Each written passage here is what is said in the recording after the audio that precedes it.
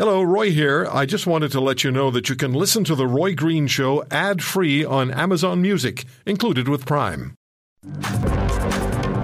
So Thursday at the inquiry, the Deputy Prime Minister and Minister of Finance, Chrystia Freeland, testified. And then yesterday, as you know, Justin Trudeau testified.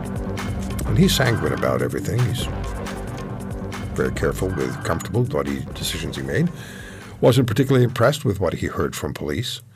Which is also interesting because the initial point that was made by the government, by the Prime Minister, by Mr. Mendicino, by the government period, was, well, we acted on the advice of police.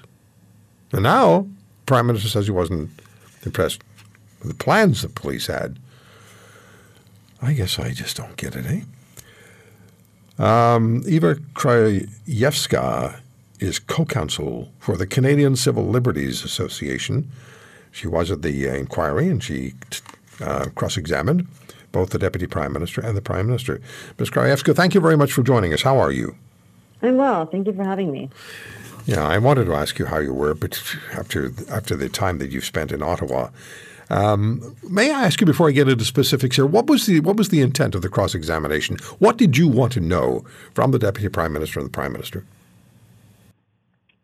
So, I mean, each witness, we prepare differently depending on, we get a witness statement ahead of time of what their anticipated evidence is. We have to plan what our objectives are. And then sometimes our plan changes depending on what comes out in their examination in chief by commission counsel. Sometimes things are covered, or sometimes things come up and you're like, oh God, I gotta ask a follow-up question about that. So for the Deputy Prime Minister, Freeland, the question for us really was, her basis for invoking the act was the economic turmoil that the blockade of the bridge in Windsor was having and potential other blockades were having. And she went at length in examination in chief about how those economic issues and calls from the United States and calls from auto plants, saying, this is a really bad thing for our economy. How are we ever going to encourage investment? How are we, are we, even a comment from someone saying we're a banana republic because we don't have order.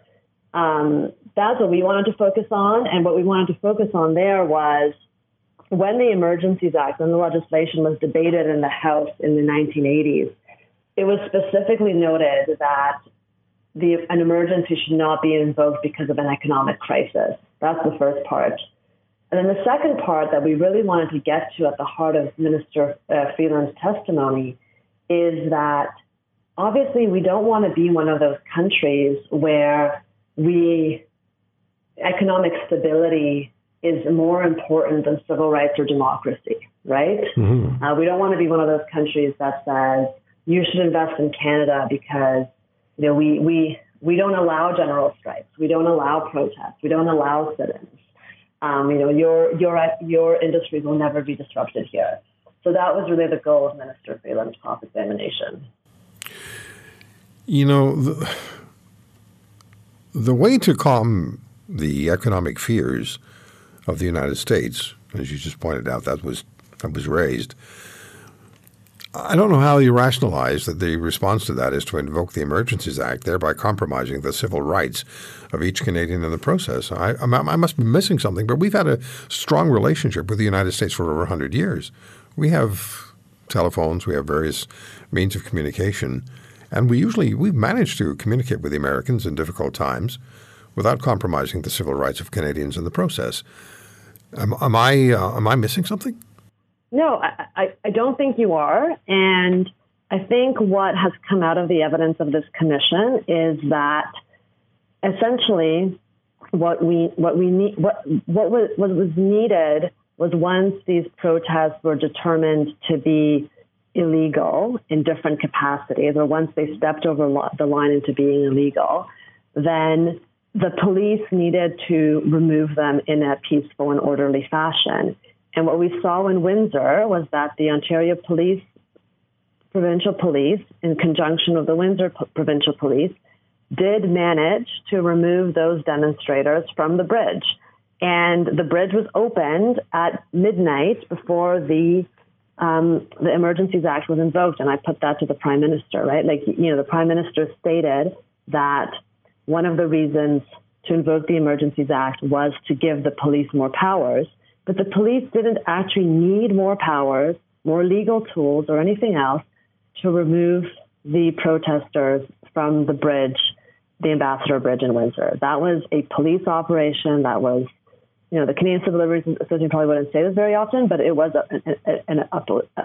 a police operation that was well conducted, where people did not get hurt, where a few people got arrested, but that overall, compared to what we saw at the G20 or other places, was a police operation that was well conducted. So I don't think that, I agree with you, I don't think the invocation of the Emergencies Act is necessary in order to convey that we're able to deal with disruptions in an appropriate fashion. Yeah, and as you said, the disruption, the demonstration, blockade, call it what you will, of the Ambassador Bridge was over by midnight on the 13th, and they didn't invoke the Emergencies Act until the 14th. So if your argument is we needed it for that particular situation, the argument falls apart because there was no protest any longer.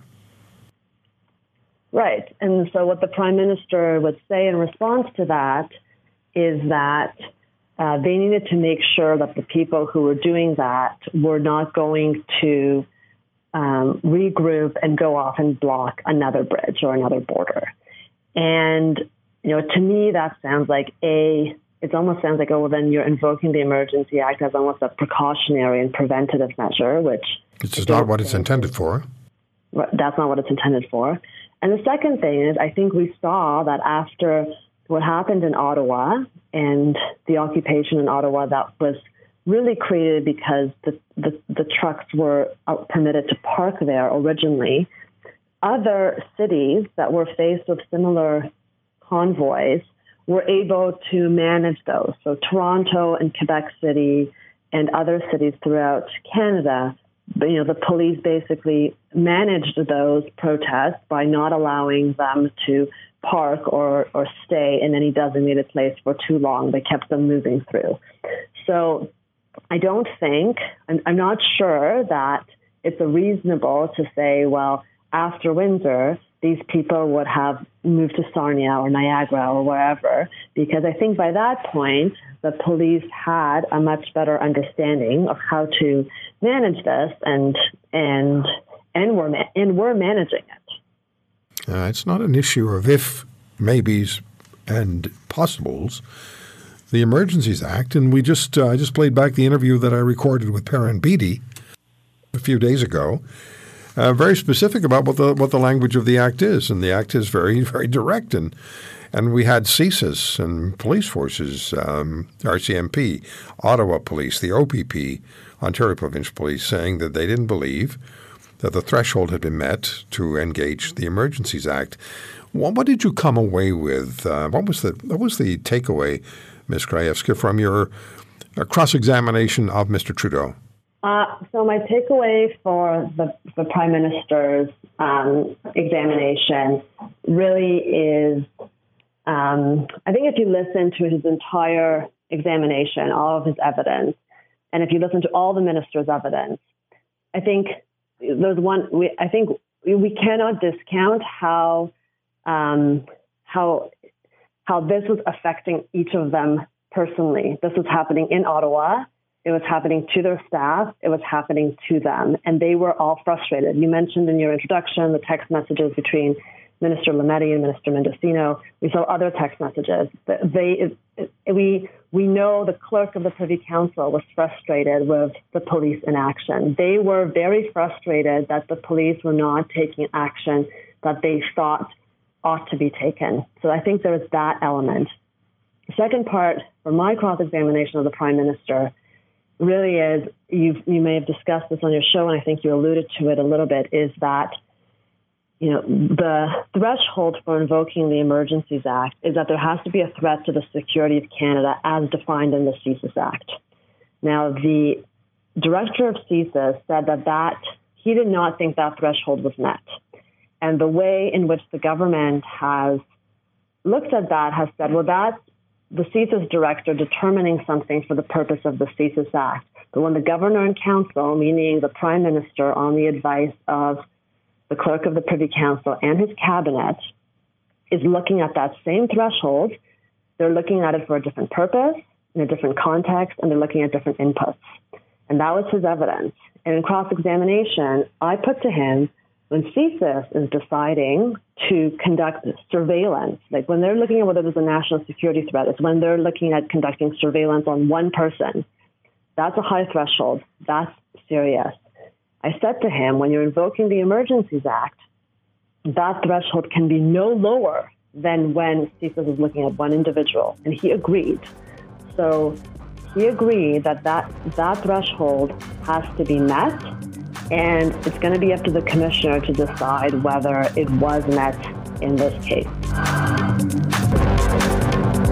If you want to hear more, subscribe to The Roy Green Show on Apple Podcasts, Google Podcasts, Spotify, Stitcher, or wherever you find your favorites. And if you like what you hear, leave us a review and tell a friend. I'm Roy Green. Have a great weekend.